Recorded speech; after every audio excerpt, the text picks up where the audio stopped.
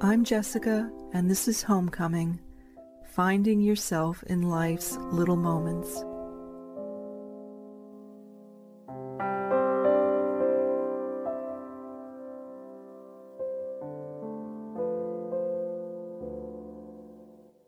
Hi, dear listener.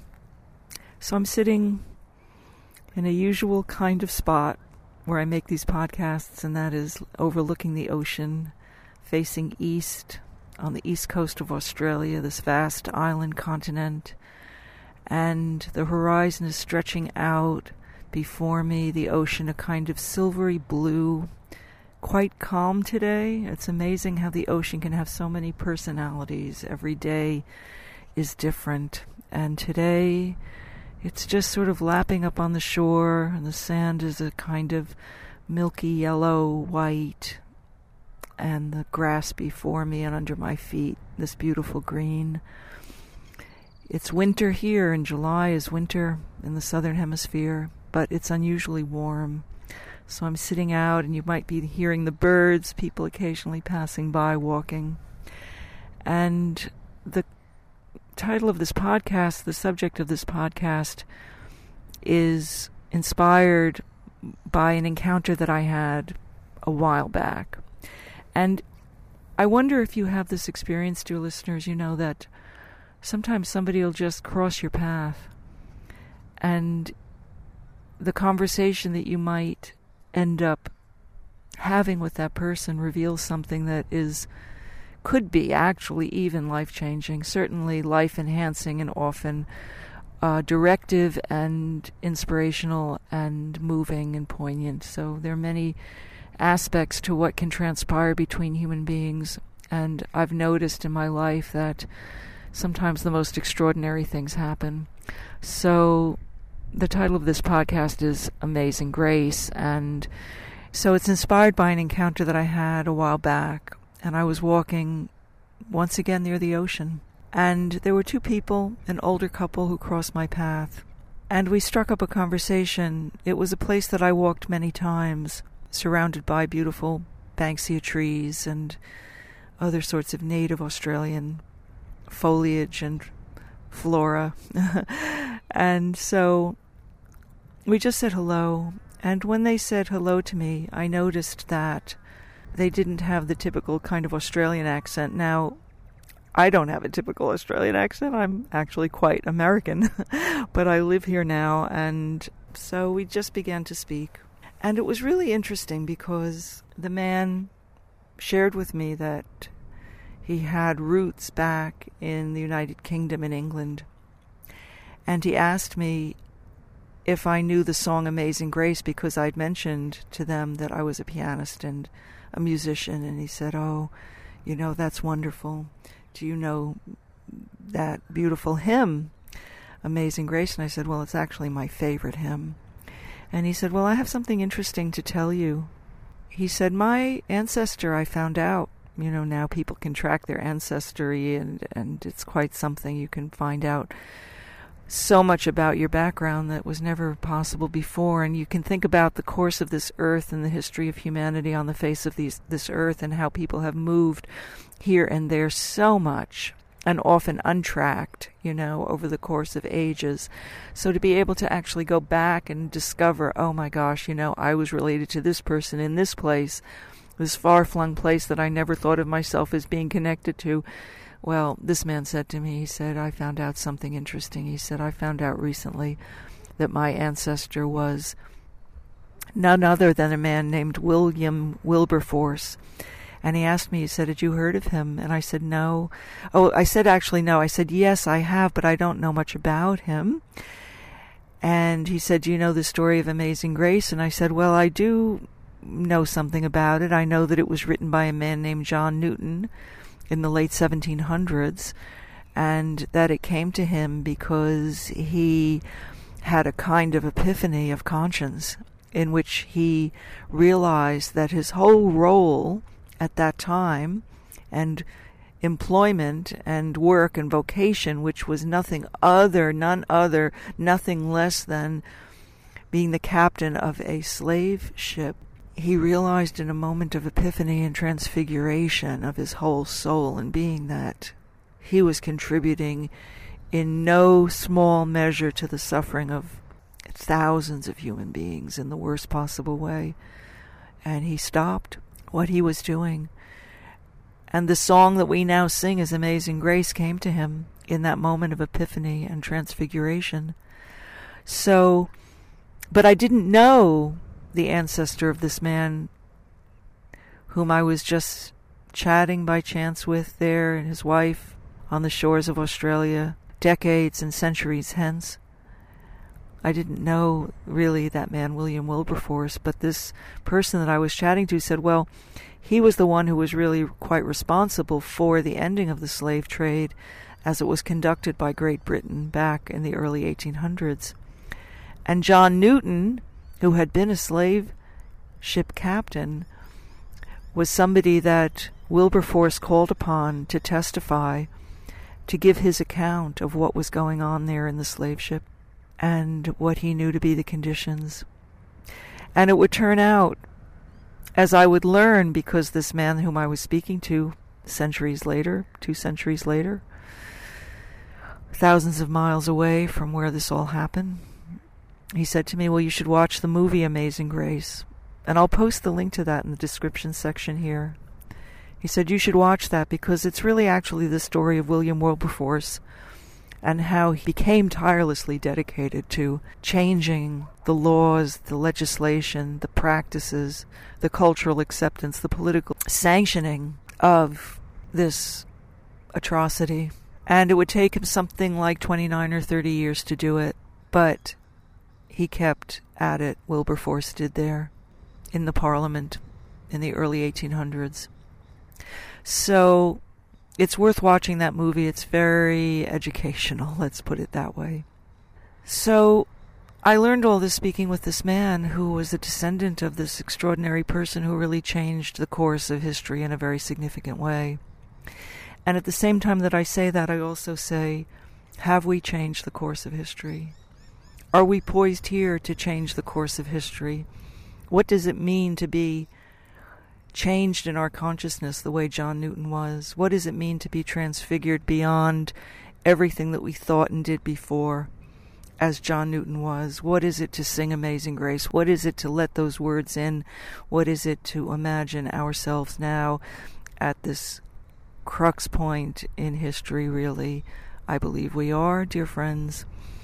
I believe we are, as I sort of look out here over the ocean and the clouds are billowing before me, white and dark gray underneath, and the blue sky opening out. What is it now to transfigure ourselves, to become transfigured, to become awakened in the way that John Newton was?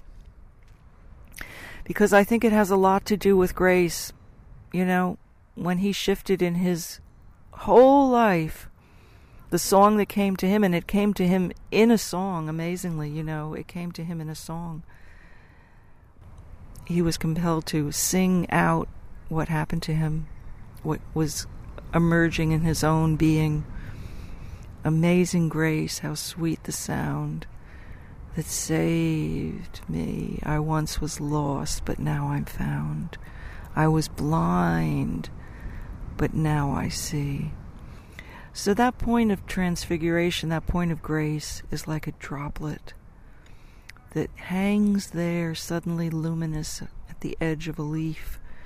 It's like the rain. It's like the sun suddenly shining through the clouds. It's like the blue sky breaking. It's like running into somebody there on the street and them looking at you and you smiling and they're smiling and the smile is there between you. Just in that moment of recognition, here's another human being. These are the moments of transfiguration, dear listeners.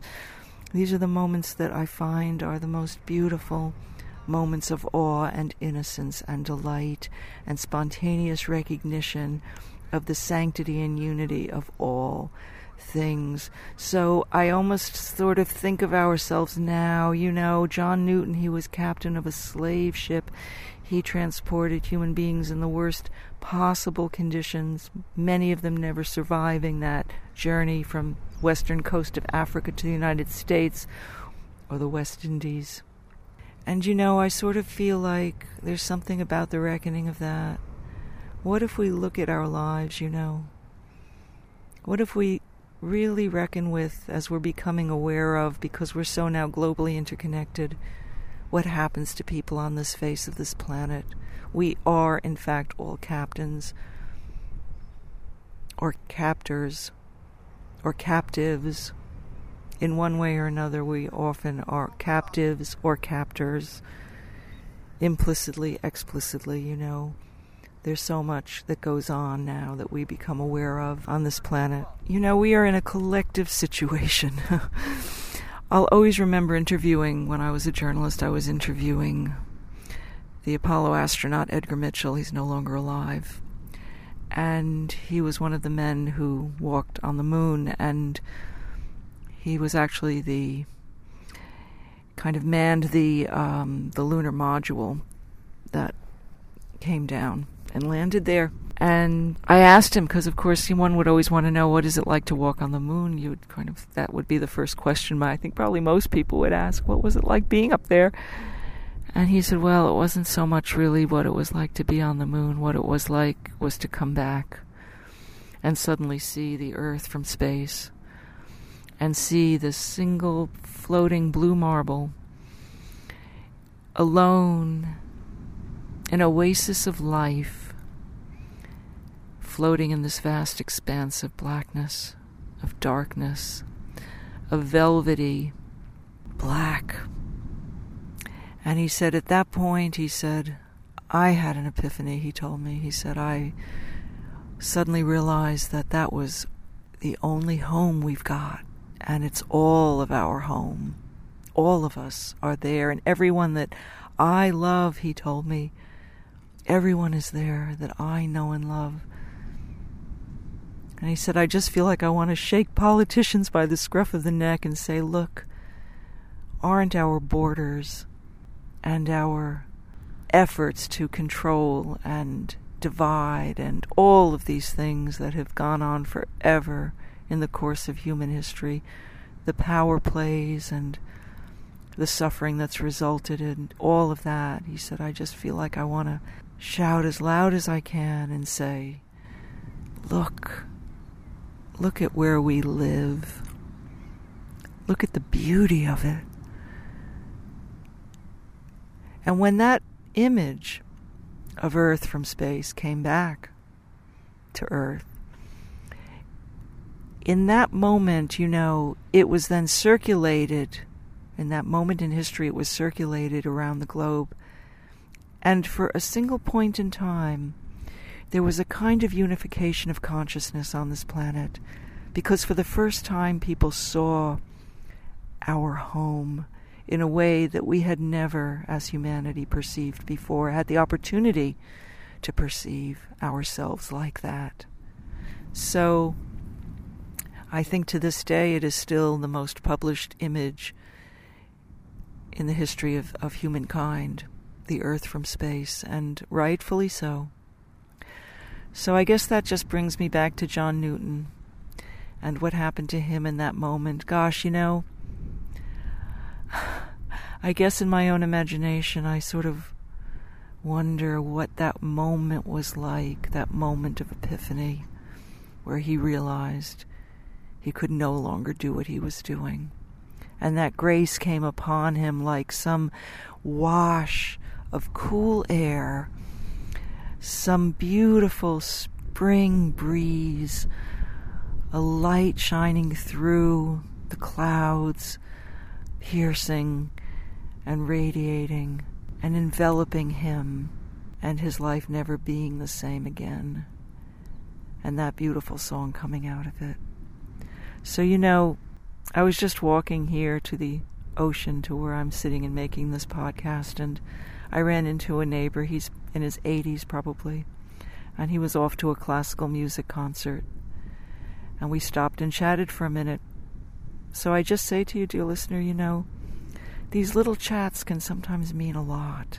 They're like links between us, links that form spontaneously between us. And sometimes those links seem sort of inconsequential. Sometimes they seem quite consequential.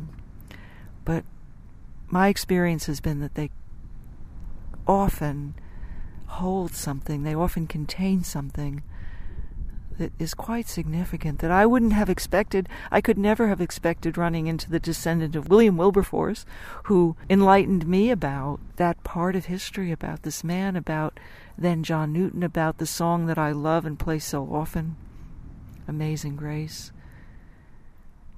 and leading to all these reflections that I'm sharing with you now.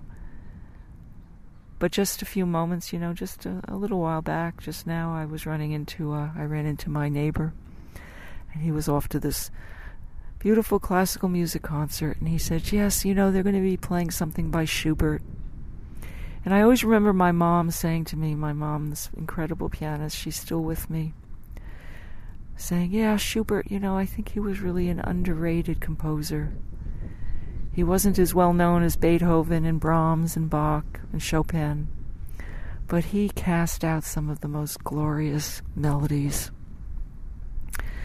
So this man was off to a music concert, and he said, there are times, he said to me, we're just standing there on the driveway. He said, when you hear something and a tear comes to your eye, and it brings you to tears. As something happens, you hear that music and it brings you to tears. So, dear friends, that's a moment of grace. Beethoven said, anyone who understands my music will never again know unhappiness. That's how powerful it is. And I believe really that is our saving grace. It's those moments, in whatever form they take between us, through the music that comes out of us, through what it is that emanates from our souls. We're wrought like Joni Mitchell, the great singer-songwriter. We're stardust, we're golden, and we got to get ourselves back to the garden. And that, dear friends, is what's been on my mind. So with that, here's my version of Amazing Grace. With warmest wishes to you all. Take good care. Bye for now. Bye.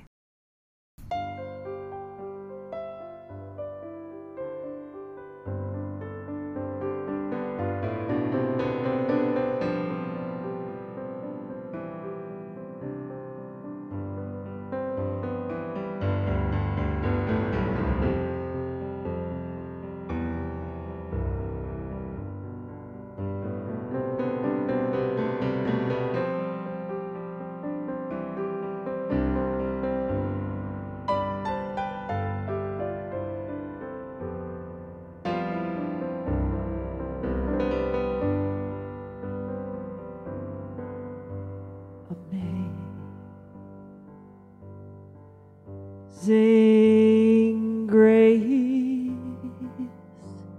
how sweet the sound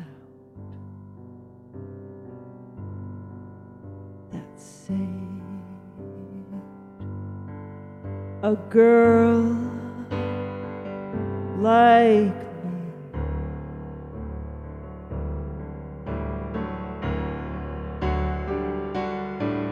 I once was lost, but now found. Was blind, but now I see.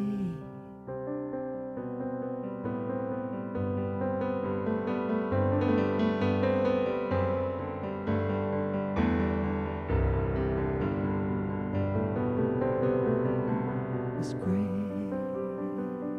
that taught my heart to fear, and grace my fears really.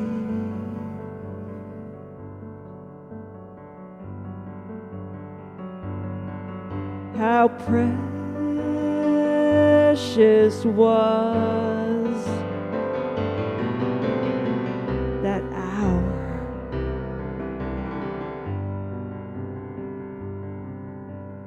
The hour I first believed.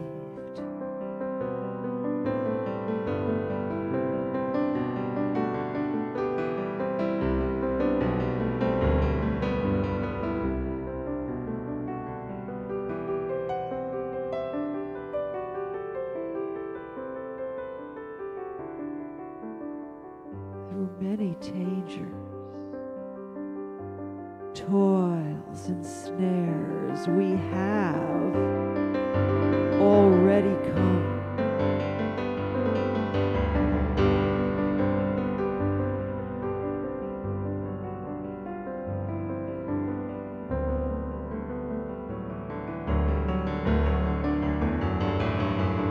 Was grace that brought me here to this point, thus far.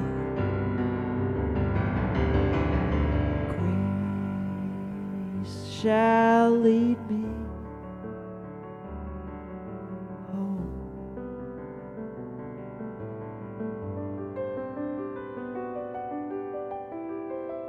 Walking home.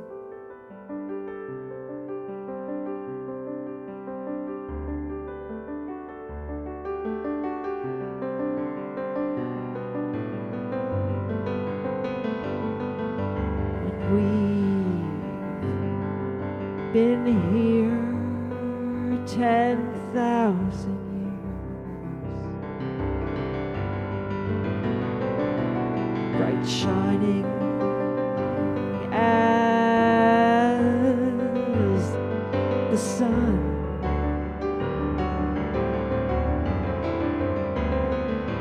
'Twas no less days to sing life's praise than when we first begun.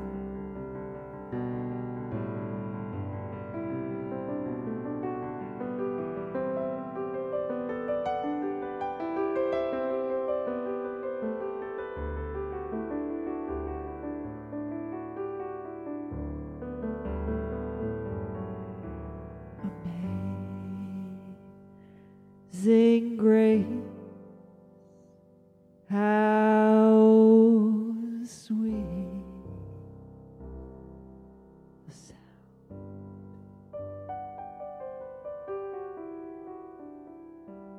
that saved a girl like me.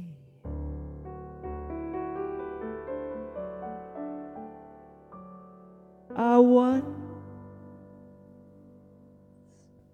was lost, but now I'm found.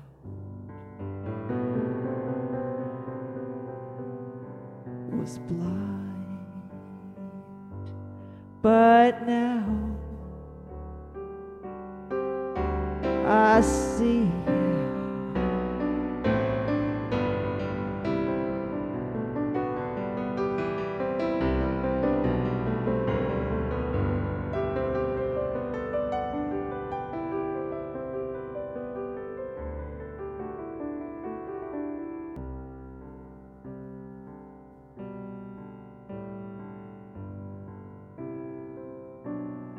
I see